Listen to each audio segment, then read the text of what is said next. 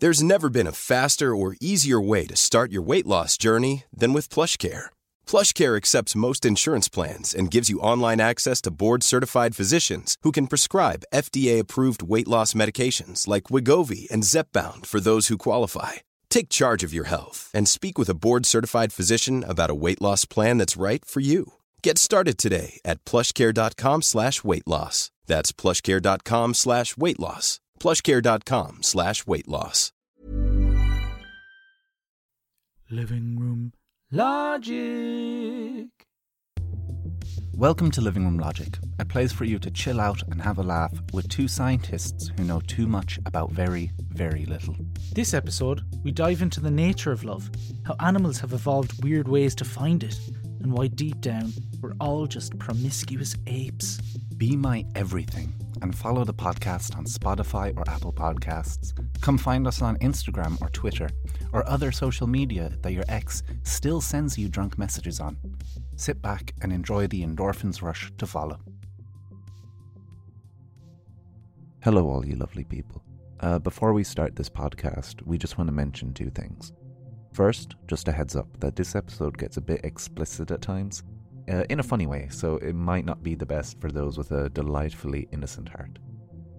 Secondly, we want to acknowledge the massive elephant in the room, that this podcast is not really about humans, and most of what we talk about is heterosexual, female-to-male behaviours in nature.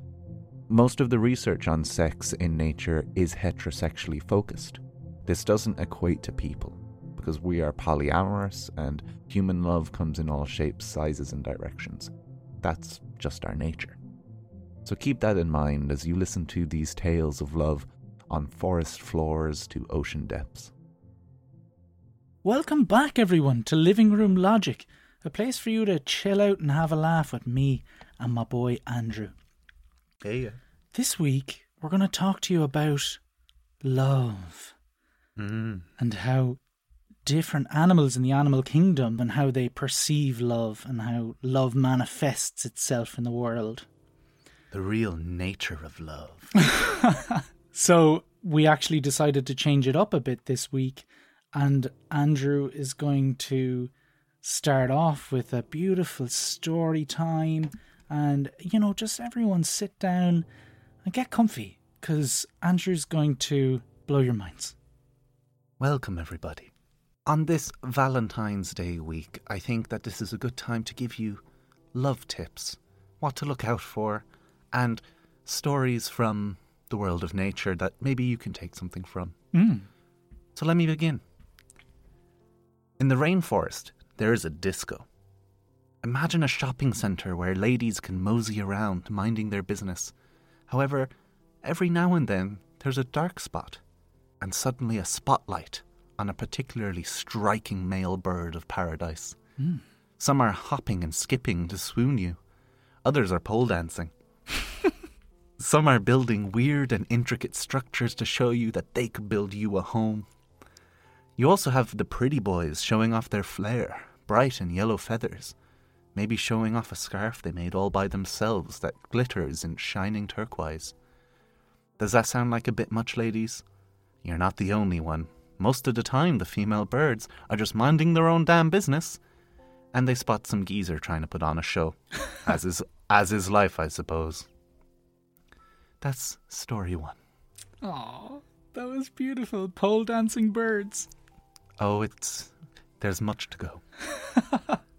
Ladies, it isn't just some humans that like to get dolled up. No, in fact, there are insects who want to smell their best.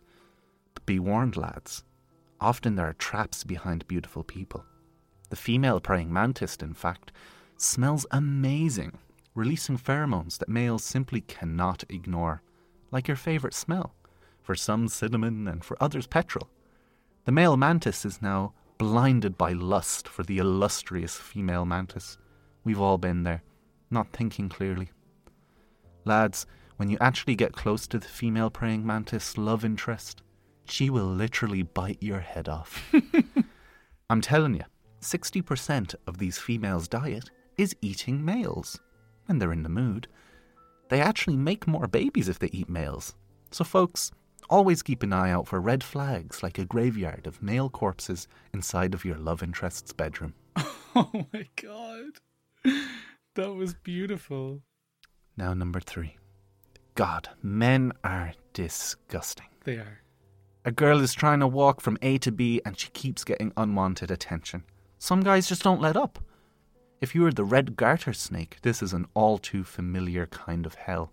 Sure, she wanted to smell good today, but she doesn't want the whole world coming at her. The poor lady snake's minding her own business when she could have up to 100 males going after her. This orgy actually has a name. It's called a mating ball. Yes, hundreds of snakes rolling up into a ball, all trying to mate with this one poor female garter snake. Delightful. I hope she at least gets them to pay for dinner. Oh my God.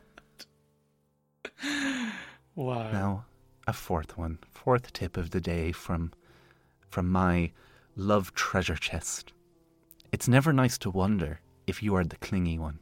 This is especially true for the deep sea anglerfish, the ones with the lights hanging off their head. The lady anglerfish is looking for love. She wants to be a mommy anglerfish, releasing her pheromones and flashing her lights to signal the boys to line up and give their best lines. However, sometimes you need a few dates to get to know someone. A male anglerfish is smaller than a lady anglerfish and knows how to take advantage of her broodiness. When he gets close enough, he will literally bite into her belly, hold on, and fuse with the lady anglerfish. From here, the male anglerfish will offer the lady sperm so she can be a mommy, as long as she will give him nutrients for his existence in their now connected blood supply. So, ladies, keep an eye out for clingy male anglerfish, which show that the benefits of patriarchal structure for parasitic males to exist in the deepest of deep blues. That is beautiful. Now tip number 5. Oh my God, Well, there's more? This is more of a story, right? Ugh. PDA, the worst, right? Public displays of affection, right? I just can't deal with it. What happens in the bedroom between two consenting adults is their business, but I don't want to see it. Like the last day, I was bopping around the Amazon, minding my own business, when bam, on a branch was just 2 parrots absolutely necking each other. Oh, you think I'm being dramatic that they were just giving each other, a little peck on the beak, all cute little parrots? No. They were literally trying to ring the bell at the back of each other's throat. Ugh. You know what then happened? And yes, I should have stopped staring, but how can you not look? It was so shocking.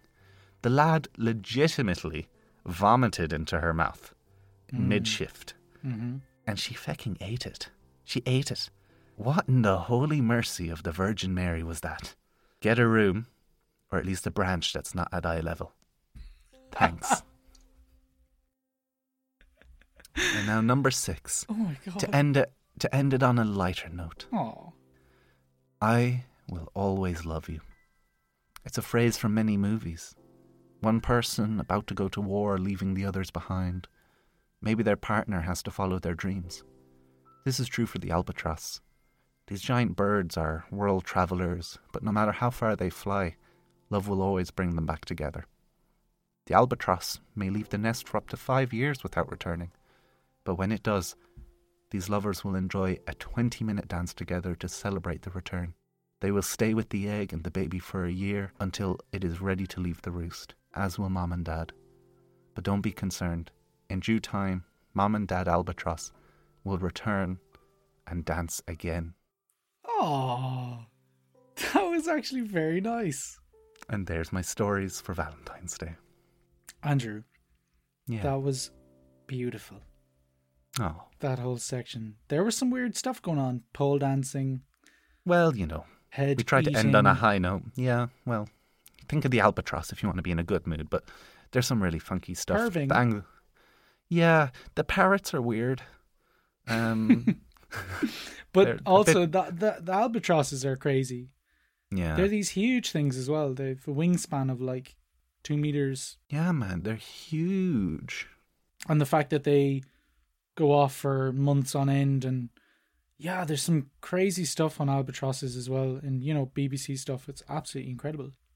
Hmm.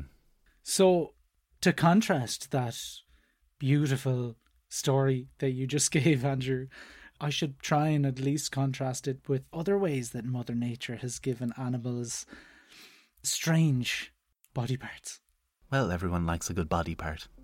And in nature, it's kind of difficult to find love, but not very difficult, as you showed, to find love making. That really is nature's show of love. And that's pretty much the closest you'll ever get. Happy Valentine's Day, everyone. Yeah, happy Valentine's Day, everyone. And maybe it's a unique thing of humans, but, you know, I want to give some examples of how animals have evolved these weird and wacky genitalia. The evolutionary drive to make love was what brought them here. And turns out, weird genitalia are exceptionally normal in nature. Oh, great. Insects, mammals, fish, spiders, and snails, they all have unique forms of wangas. Oh, and just to think of all of the scientists that discovered these and how they went about it. Fair play to them. Yeah. Fair play to them. To all those strange scientists, well done. Picking up a cat's tail or a snail's tail. Taking a snail out of a shell to only be horrified. But it actually turns out that in the animal kingdom, no other organs evolve faster than genitalia, and it's because of some stuff that we'll talk about later. But awesome. To start you off with this strange thing that has happened in nature, let's talk about ducks. And I like ducks. Ducks aren't the craziest looking. We see them all the time in our rivers and ponds, even in the city. They're bopping about, eating bits, eating all your bread. But there's a secret that ducks have, lying beneath their mid-region feathers. And turns out what it is. Turns out that male ducks have very long and explosive penises. And they are shaped like a corkscrew. Like just the tip of the corkscrew, or like the whole thing you use to get corkscrew. Oh. They're also barbed. Today I learned that you can use a duck's penis as a bottle opener. Exactly. Very, very good. I'm drinking wine right now, so if only I had a duck around. Oh, yeah. Would have saved you hassle earlier. And we'll talk about how this evolved later. But weirdly enough, female ducks have an anti-clockwise corkscrew vagina. And ducks usually have a clockwise corkscrew penis. So there's this battle going on actually between male and female ducks for mating, and who has the control over fertilization. That being when sperm and eggs meet to form a tiny little zygote, or a little tiny baby cell. A little baby cell. So we will get back to that, and we'll get back to why all these weird kind of things happen. But some other normal examples. Marsupials and sharks. So marsupials being kangaroos and co in Australia. Sharks and rays and skates, all sorts of cartilaginous fish in the sea. They all have 2 sets of genitalia. What, like a spare? Like double. Oh. So they have 2 penises, and the females have 2 vaginas, and it's the same with marsupials and kangaroos. And the only reason they do it is because every time they mate, they use both at the same time, and it doubles the chance of fertilization. And so for the case of kangaroos, what happens is if both are fertilized, one is reabsorbed and the other is invested in the body. Whereas with sharks, both can be fertilized, and so they can have a large set of children using both, which is kind of interesting. Yeah. They'd want really good dexterity to get them both in. The weirdest thing is that... Oh, it gets weirder, cool. I've done lots of time at sea on research vessels for my research. And... Is this going to be an Aidan alone story? It's... Long time out on sea. And there was the female shark. So... on these surveys, you need to identify the sex of all of the things that come up in these fishing trawls. And for the case of the shark, for the males, they have these two little sticky outy things called claspers. And then they become quite large, and the male ones, of course. And the females don't have that. So that's how you can differentiate them. Wow. So, yeah, that was fun. Wow. A unique experience. So, some South American crane flies have a washboard-like attachment on their penises that they make a song out of while they mate. If the female likes it, she will allow fertilization to happen. If she doesn't like this washboard sound, then she doesn't. I thought if she liked the washboard, she'd just take out her banjo breasts and start dong ding ding ding ding ding ding, and they'd start playing some some real Mississippi banjo washboard shenanigans going on there. A lot of these are insects, which is an interesting point. You know, they just keep popping up.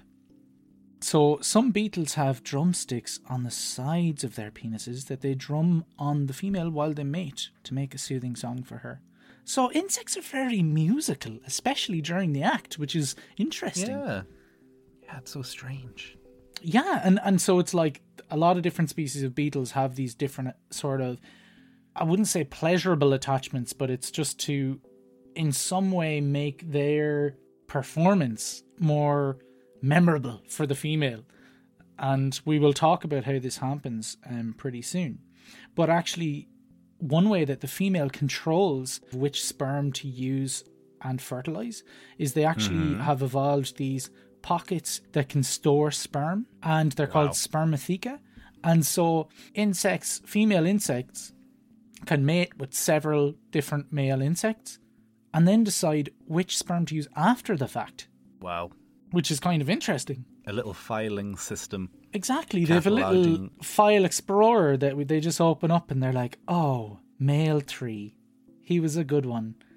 He has really good rhythm. So really this is like an evolutionary arms race between males and females for that control of fertilization. And so there are actual ways that males combat those sort of things in females. Okay. And so, for instance, like a male black widow spider has a disposable penis tip that after entering the female actually blocks sperm of its rivals. No way. So there's ways that they can then say, well, even if the female has spermatheca, those extra storage places, that, well, this is the only sperm that is going to enter any of those. Wow. And so the arms race continues, and actually it comes to a kind of climax way when male bedbugs bypass the entire thing by literally having a syringe-like penis that they inject into the stomach of female bedbugs. So they bypass the whole thing and they just stab into the belly of the female. By bypass, you mean... Yeah, right by bypass I mean assault. Yeah. So literally just stabby. Bedbugs are pretty terrible dudes. But this whole phenomenon of this arms race between males and females, especially in insects, but also in other species, and I'll talk about other ones, is this phenomenon known as sexual selection. And it's a phenomenon that actually the very famous evolutionary biologist Charles Darwin came up with back in the 1850s, I think. But before we talk about sexual selection, we need to talk about natural selection. Everyone has heard of natural selection. Maybe they might not fully know what it is. It's the survival of the fittest. And if you evolve a trait that is making you better at adapting to the environment you're in, you will survive and you will have children, and those children will likely have that trait as well, right? That's the way natural selection works. Well, sexual selection works differently. Sexual selection depends not on a struggle for existence, but on a struggle between the males for possession of the females. The result is not death to the unsuccessful competitor, but few or no offspring. In a layman's term, really what sexual selection is a branch of natural selection and has nothing to do with animals' adaptability to an environment. It's more so to do with just mating and just being more attractive to females. That's how it usually works. It's female choice and male competition. Okay? What happens is it creates things like dichromatism. It's a thing where males tend to vary in colour a lot from females, but also a thing called sexual dimorphism, which is where males become much larger than females, or they have a completely different physical look than females, all right? Mm-hmm. And so males start competing massively for females choosing them. And they start growing things like ornaments. And perfect examples have already been given by Andrew. These pole dancing birds of paradise that are doing whatever they can to get a female to just see them. Yep. Trying to get their attention. And so other things like a perfect example is a peacock and its tail feathers. And the peacock is a perfect example of sexual selection that's almost nearly gone too far until it became actually detrimental to that species. Yeah. Mm-hmm. And it's a thing called runaway selection, when it kind of is going on this exponential, this upward trajectory where it's really taking over them actually adapting to their environment. So like you look at a peacock and you're like, here man, you need to calm down. You have this humongous ornament on your arse and you flick it up and a tiger just goes, oh man, lunch, unreal, brilliant. Yeah, exactly. Makes them so, because it would make them more easy to spot, no doubt. Absolutely. And they make these massive noises and these big mating behavioural dances and courtship calls and everything. So it's a bit of a disaster, right? Yeah. And so we notice that sexual selection is actually stronger in species where parental care is heavily skewed to one sex. So usually it's the female. In nature, I'm saying, that we see that females tend to take care of offspring more, and that actually pushes males to compete even more, because that's really the only thing that they can do to improve their chances. So there's one amazing example, and one that actually I studied back in college, which is really funny, but I actually wrote an essay about this years ago, and I'm actually gonna read you an excerpt from that, so hopefully that's at all descriptive. But I hope you didn't fail this essay. Yeah, I hope I didn't. That's a good question. No, I don't think I did. I was pretty happy with it, but that was 5 years ago, so here we go. Yeah, okay. There's this huge lake in Africa called Lake Victoria, okay? Yep. And there's this type of fish. It's not really crazy memorable. It's called a cichlid. And they're just these pretty small fish that kind of vary in colour. And yeah, if you saw one, you'd be like, that's a pretty normal looking fish. But for some reason, there's 1,500 different species of them in this one lake. What? And sexual selection was the massive player in why that variability in species happened, why that radiation is what it's called happened. And they actually know that the lake was dry about 15,000 years ago. So that rate of speciation is massive, especially when you compare it to like humans, who our species evolved about 300,000 years ago. Yeah. And sure, we're pretty much exactly the same. Yeah. We might have a different bone in our wrist or something. Do you know what I mean? Yeah. That's it. That's so fast. So the way that this works, and I'll just give like an example, like a hypothetical situation, okay? Mm-hmm. Imagine a slightly cloudy lake with two layers, okay? The first layer is the top half of the water column where blue light is most abundant. The second layer is the bottom half of the water column, which is much darker, and red light is the only light source available. This is a normal natural phenomenon, okay? It happens in lakes and the ocean. A species of cichlid fish has recently inhabited the lake, okay? Random genetic mutations give rise to males who vary in colour. Through natural selection, females who dwell in the shallow layer will visualise blue light more effectively as it's more abundant. So they'll see blue light more, okay? Yeah. Females who dwell in the deep layer will visualise red light more effectively as it's the only fecund light source. Over time, females will tend to mate with brighter, more attractive males.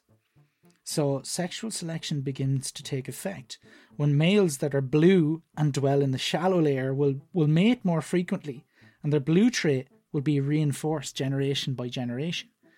Oh my God. So you start getting more blue and more blue males in the shallow layer. A similar phenomenon in the deep layer will reinforce the cichlids there to become more and more red, or at least the males. Reproductive isolation begins to occur. The fish in the shallow layer don't interact with fish in the deep layer, and there you go, you have two different species. And this isn't even a hypothetical situation because it actually happened. There's two species, one that's red and one that's blue. And this happened because of the changes in light. So right in this situation, you have natural selection and sexual selection working, because natural selection is working on the whole species availability to see either red or blue light. Yeah. And then the female's choosiness pushes the males to become the certain colour. It's really cool. That's amazing. I suppose at different depths, there's different light that you can reflect. So it does make perfect sense that fish at a deeper depth, if you're a certain colour, that benefits you. But if you're shallow, a different colour benefits you. Like, for instance, a lot of fish in the very deep sea, a couple 1,000 meters deep, they're all red because the red light is absorbed. That's natural selection. Yeah. Whereas in this lake, that choosiness of the female pushed the males to become red in the deep and blue in the shallow. It's very cool, and it's based on a pair of real species. It's so interesting to talk about it from the point of view of nature and animals and, you know, how they choose their mate. And then when you kind of, you know, we'll reel it back a little bit to humans and us lonely folks with a podcast out on Valentine's week, you know, and the way that humans go through, you know, sexual selection. And I suppose we're a bit more complex, aren't we? Because we're, you know, looking for love. We're looking for the person that'll complete you, the person that'll pick you up when you're down. And I think because everything you were talking about there is kind of like it's driven by lust, you know, it's an attractiveness. Yeah. How attracted are you to this person? You're already driven to mate, and now it's a battle of who can be the most attractive. But when we're talking about love, it's a different thing, and it's not something in the fishy fish kingdom. Yeah. So much as it is, it's quite complex. And like for us, we thrive on attachment as a species.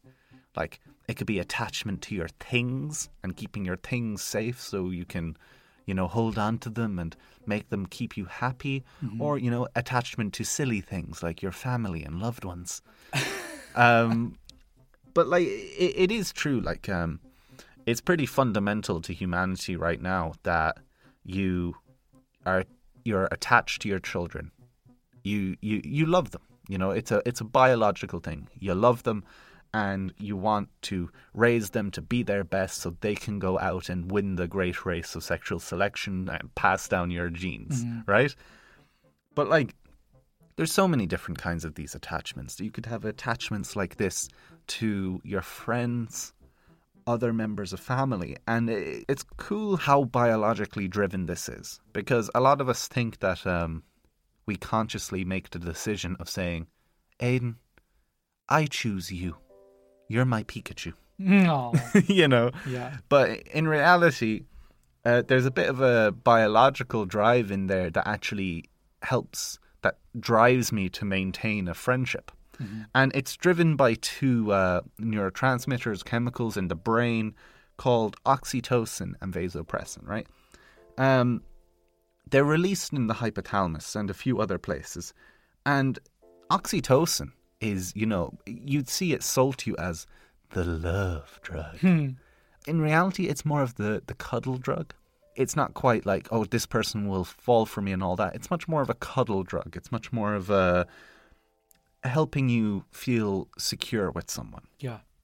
Like for examples, the places that oxytocin is mainly released is during sex, childbirth, and breastfeeding.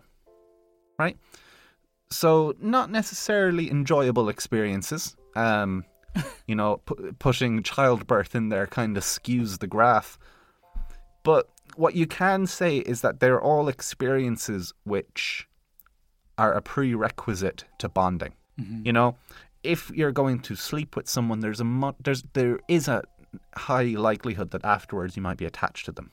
Not always, but biologically it's going, right, well, try to keep this person around to help you out with a pregnancy, or gosh, I should look after this person so when they have my child, I can make sure that child grows up and passes on my genes. Mm-hmm. So they are all to do with bonding. And the other one, vasopressin, right, it's involved in building this bond and making you behave in a way that is in the best interest of you both as a couple. Let's say our interest, Aidan. We have great vasopressin activity going on because we're working together to raise a podcast. That's beautiful. And our little baby podcast. Oh, and it's going to be gorgeous. It's going to be absolutely gorgeous. That is kind of where the attachment comes in. And I think in a lot of ways that attachment is what we call love. But love also is a coming together of all of these things, isn't it?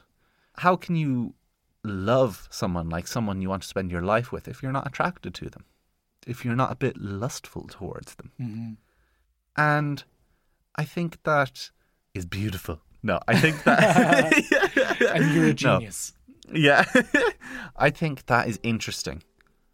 But I think Aidan might have something else to say about it, because you'd think of humans would probably have always been like that.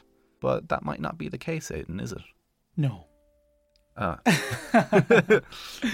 And turns out for about 95% of the time that humans have been on this lovely earth, that we have actually been what is called promiscuous. Ooh. And that kind of just means having many sexual or emotional partners. Again, it's a change in our situation, not really an evolutionary thing at all. I mean, there's probably research in that, but it's more of an adaptability to an environmental change. Mm-hmm. And so just to be clear here, that monogamy is the opposite, really, of promiscuity, in that you have one sexual or emotional partner. It's really used more towards marriage, so it's not really a natural thing even. You can't really use it in the animal kingdom, in the rest of the animal kingdom. Mm-hmm. No other animal seems to really do it. There are a couple animals, like swans, that they have... Yeah. They kind of have mating pairs that last decades. Yeah. The albatross as well. The albatross, as I said, is very similar. And also another example is those really dirty parrots I was talking about, with too much PDA and vomiting into each other's mouths and shifting the face off each other. They also do that for life. So there are examples, but they're very few and in between. So how do we know, though, that humans were promiscuous and not monogamous before? Yeah. And, like, the thing is, from all fossil evidence, we know that modern humans, evolved around 300,000 years ago. Okay. For most of that time, up until about 10 or 12,000 years ago, which I'll talk about that moment in history in a second. But humans were pretty much tribal hunter-gatherers. Okay. And they practice a thing called egalitarianism, which is just everyone kind of shares things. Yeah. So even in terms of children, that would have been the case. The ways that we know about this, and kind of the most solid ways that we know about this, is actually from explorers in the kind of 17th and 18th century, or maybe even earlier. They would go to other countries that hadn't been colonized yet, and there would be native tribes there. Yeah. And they would just observe these native tribes, and they would try and learn from them. And there was a story of a French navigator. He was in this South American tribe. He kind of was weirded out by the fact that that tribe just shared mates and there were no single monogamous relationships. And the tribe thought it was really strange that there would be. Yeah. And when he asked them, well, are you not jealous that, someone else is mating with the person that you just had your child with? He's like, well, that's not my child. That's the tribe's child. And that's the way that they think about it.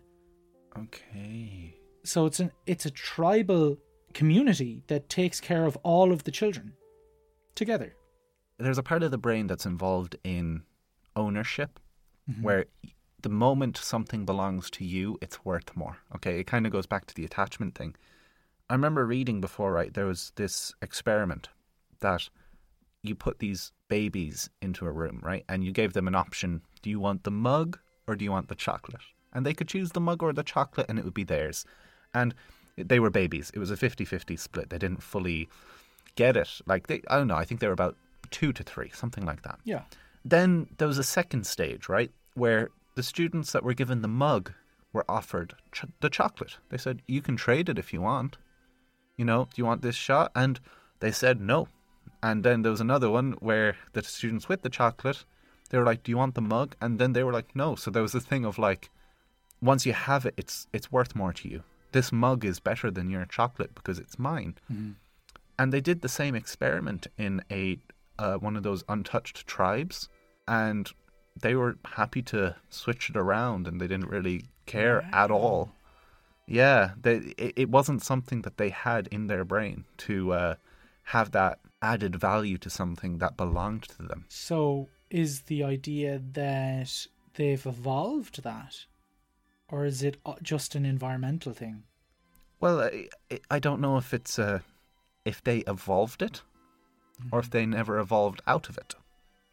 Did we develop it, or did they get out of it? Yeah. It's hard to know, So there are other ways as well, though, like kind of biological, physical ways of looking at the size of males versus females in fossil record for humans. Yeah.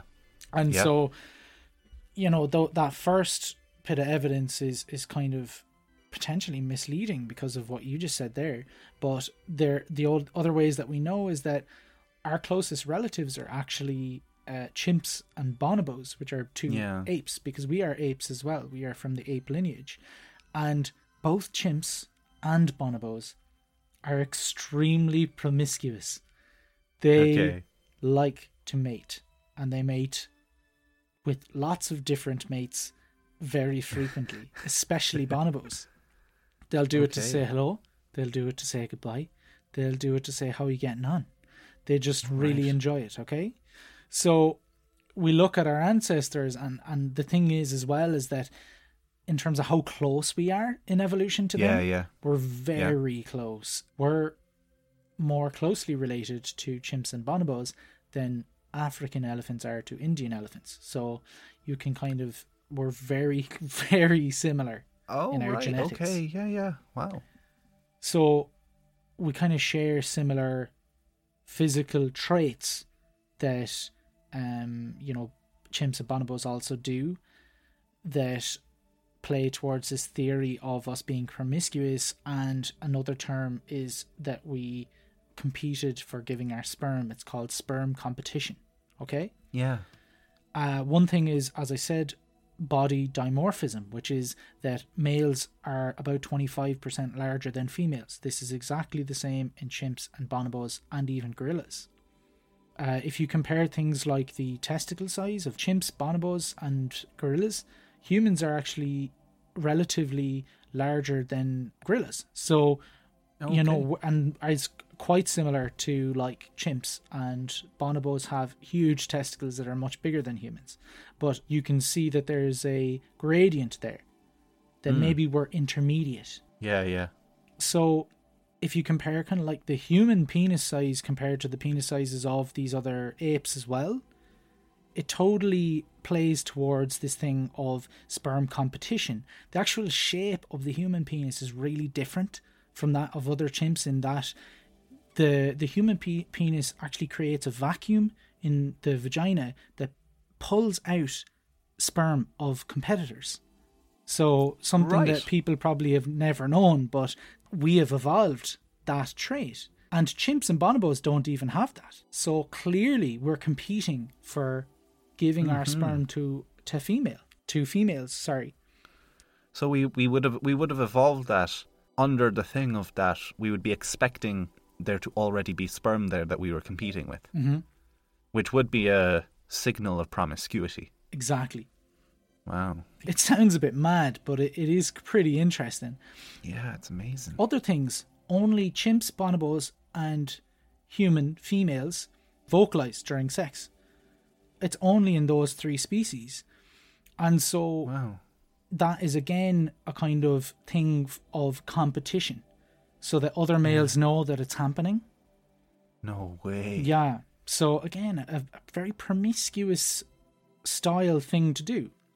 That's so interesting. The only 2 species to have front-facing sex are bonobos and humans.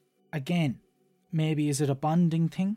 But really, we're very similar to these guys who seem to just love riding, Yeah, yeah. So very interesting. The last thing really is just look, the frequency of sexual activity in humans compared to chimps and bonobos is just as high. So Yeah. I think bonobos are slightly higher, but humans are definitely up there. So it's just like we seem to really like to do it. So chances are, because of all those things, that we were promiscuous in the past. Yeah, yeah, man. But now we know that we're monogamous because that's the way that a lot of people in the world think now. Yeah. And it's kind of even strange for many people to even think about being promiscuous or being what is termed now for humans is termed polyamorous, just having several sexual or emotional partners. So it's really interesting. And there's a couple different moments in history that really brought us to this monogamous present. Wow. One being about 10 or 12,000 years ago, humans started farming. And this is called the Neolithic Revolution. So once we start farming, humans have a finite amount of land, and it actually makes more sense to invest energy into a smaller number of children. And so the accumulation of wealth, it creates a split of monogamous and polygamous societies. Wow. This starts a rift in the kind of start of this monogamous history. Jump about 7,500 years to ancient Greece. And the Greeks, again, they really think about democracy. They create democracy. But with democracy, they actually create marriage and monogamy. That's mad. And the fusing of different families and bringing together families for either political or for reasons of the actual people being in quotations love. Of course, this improved the Greek people's sense of citizenship and social cohesion. So that really helped their society. Wow. Again, you move another 300 years. What happens? The Roman Empire starts and begins to spread across most of the known world, being most of Europe and into Eurasia. Mm-hmm. And again, they steal a lot of Greek culture because the Greeks, they liked the way that the Greeks did it. And another thing that they, what that comes after is, after the Romans adopt this Greek culture, they're actually really good at enforcing it as law, because the Romans are particularly good at their creating laws and enforcing them. Okay. So monogamy becomes even more of a normal thing in society. Jump another kind of 2,000 years and Jesus Christ is put on a cross and Christianity is started. And that spreads like wildfire across the world. And so the Christians adopt monogamy from Roman culture. And that's pretty much the biggest thing to happen for monogamy, in that it's just spread all around the world. Right. And the kind of last nail in the coffin for promiscuity is in the 1800s, that the Industrial Revolution happens. The shift to urban society, this kind of technological and economic expansion, And this massive drop in child mortality means that it actually makes more sense to just have a couple kids and invest your time and energy into those, in them definitely going to survive and take on after you. So this thing was known as the fertility transformation during the Industrial Revolution. And it pretty much pays to invest in a smaller number of children. Next thing you know, everyone's going all around the world, taking over the place with European colonialism. And the rest is history, man. Over the last 200 years has monogamy really been widespread. You know, China and Japan in the last 200 years, they had polygamous societies before that. But really, 200 years ago and till now, most of the world's monogamous. But we weren't always, man. We weren't always. That's so interesting. I definitely know people who would feel that way. People who don't feel the need to be in a relationship, who are happy doing that. And it's a horrible stigma. Being polyamorous is what you're saying? Yeah. There is a stigma, and it's a societal stigma going around it. And like I said earlier, what's going on in the bedroom of two consenting adults is none of my business. And kind of now there is kind of another revolution in that we're really figuring out about our past, and that is creating this sort of polyamorous revolution. Yeah, man. So all to whoever wants to do that, have fun, enjoy your life. Yeah, man. That's exactly. Enjoy your life. But that's so interesting. Like the standard sex drive and drive of attraction is so strong, and it's so sudden, and it's quick. It's quick.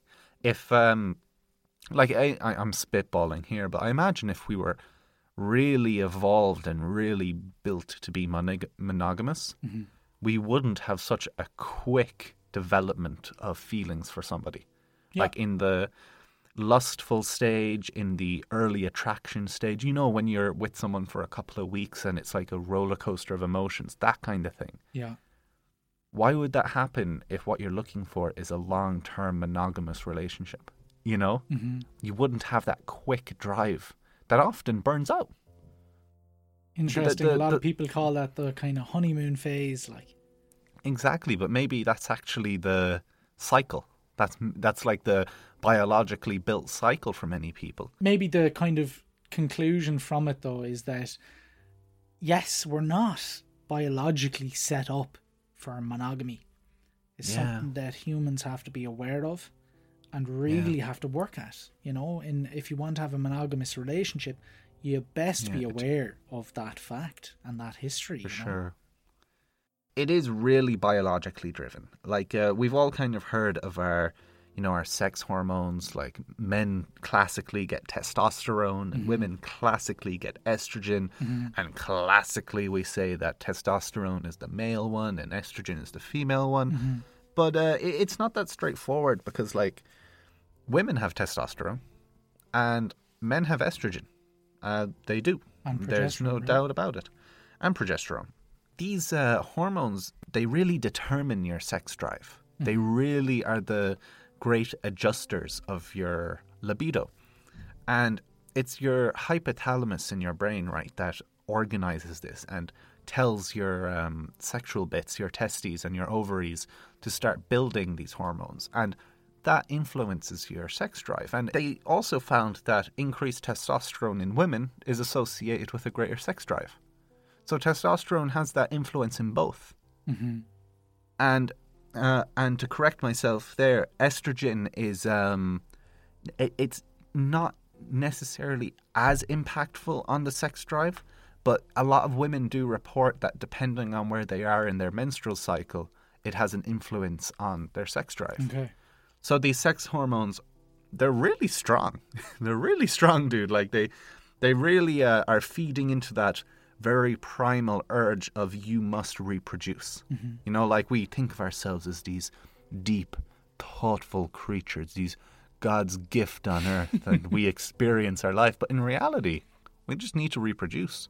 and move on. We're just promiscuous apes. So, like, that's kind of step one. That's what makes you go looking around.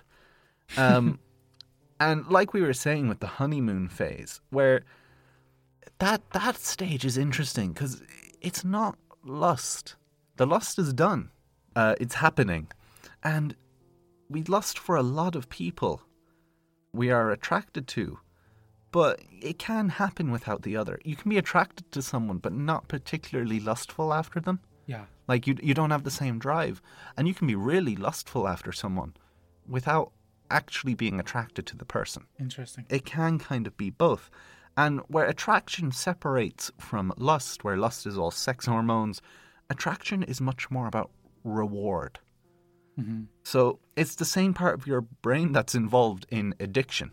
It makes you more excited and it makes you want more. It's a positive feedback loop. If you're attracted to someone, spending more time with them gives you a good feeling that makes you want to spend more time with them, what gives you a good feeling. It's basically crack, okay? It's the same system. And wow, I did not expect that. This system is kind of why the start of a relationship, this honeymoon phase, is such a roller coaster, right? Because the chemicals in the brain of dopamine and noradrenaline are really active in these stages, and they make you feel excited and willing to take your risk, right? They're also, like, they help you take that jump. You know, when you're nervous and you do it? Yeah. They help you take that jump. Mm-hmm. This can mess up a lot of things, though. Like, it's not like, oh, great, happy, lovey-dovey. Too much dopamine or too much noradrenaline leads to things like bad sleeping and bad eating. Like, people lose their appetite, and people can't sleep as well. Too much of this in two other areas of the brain called the ventral tegmental area and the caudate nucleus, otherwise known as like the capitals of reward county, is like, in these areas, it can mess up another hormone, serotonin, which is super involved in a few mental health disorders like depression. Wow. But an interesting thing, right, is that what this overactivity of dopamine and noradrenaline does is it actually reduces serotonin, right? And an interesting thing about this, you know what other disorder is associated with low serotonin other than depression, but obsessive compulsive disorder, right? So Okay. the theory going, when you're in this attraction phase, this honeymoon phase, you're thinking about this person a lot. You want to message them. You're obsessing over things. You're literally thinking back, God, should I have sent that message? God, they must think I'm stupid. Oh, they must be thinking that. And you're thinking of what might happen tomorrow, right? We're meeting up. What will I do? Okay, left foot first, right foot after. Okay, we'll do that. We'll go to go to the movie. Will I put my arm around her? Oh, I don't know. And that kind of obsessive behavior involved in this honeymoon phase and these early phases it has a bit of a parallel, doesn't it, with OCD? It just kind of shows that, like, just like addiction, you can burn out. You can have these downsides happen. And the last thing I will say that I love, right, is that when you're really, really lovey-dovey, like pure honeymoon phase, really happy, that dopamine and noradrenaline arousal actually inhibits the activity of other parts of the brain, which make you think about yourself. Oh, God. Which might make you think about, let's say, you'd be less worried about embarrassing yourself and you'd be less able to think. So in this lovey-dovey phase, you're dumbed down. It's like being drunk. Literally, you are existing in a love hormone soup and you aren't really yourself. And people who have been in relationships and they didn't want to leave, but then they did leave, and then a few years later they're looking back and they're like, oh my God, what was I doing to myself? This is exactly what it is. Yeah. You're not thinking clearly. Even if everywhere else in your world you're thinking clearly and you're working hard and you're being successful, when you're with that person, your brain doesn't work the same way. It's different. Crazy. You're like it's like being addicted to each other. And a lot of that happens in toxic relationships as well, where you move beyond that. And it's like not being able to get off a drug because you don't know how you'll handle being without it. And your brain's going haywire. It's giving you reward signals and depression signals all at the same time and telling you, I just don't can't stop. believe that it reduces serotonin. I thought serotonin was also a love drug. So serotonin it's more of a content drug. It makes you not content. It makes you want to keep going and keep trying. Yeah, there's a little bit of increased motivation. You need to keep working at that. Like people in long-term secure relationships, if it's a healthy relationship and both people help each other a lot and all that jazz, they would have high serotonin because they're content. They don't need to keep pushing. But it's completely cuckoo. The fact that it turns down serotonin, which can be so easily connected to so many different things like obsessive compulsive disorder. The fact that all of this activity actually turns down your brain and makes you a bit more derpy. It makes you love drunk. And everybody, during this Valentine's week, we hope you have a great time. Open a bottle of wine, get yourself an extra scoop of ice cream, and have at it. This is the end of the podcast.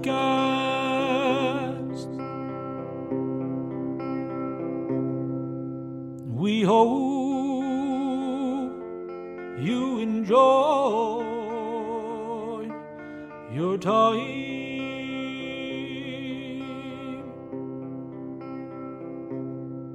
If you're feeling generous and you're not completely skinned, why don't you give us some money? Join our Patreon.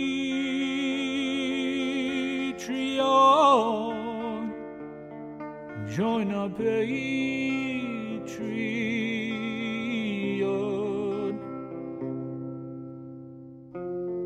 To all those boys and girls out there who listen to this podcast and they love what they hear, join our goddamn Patreon.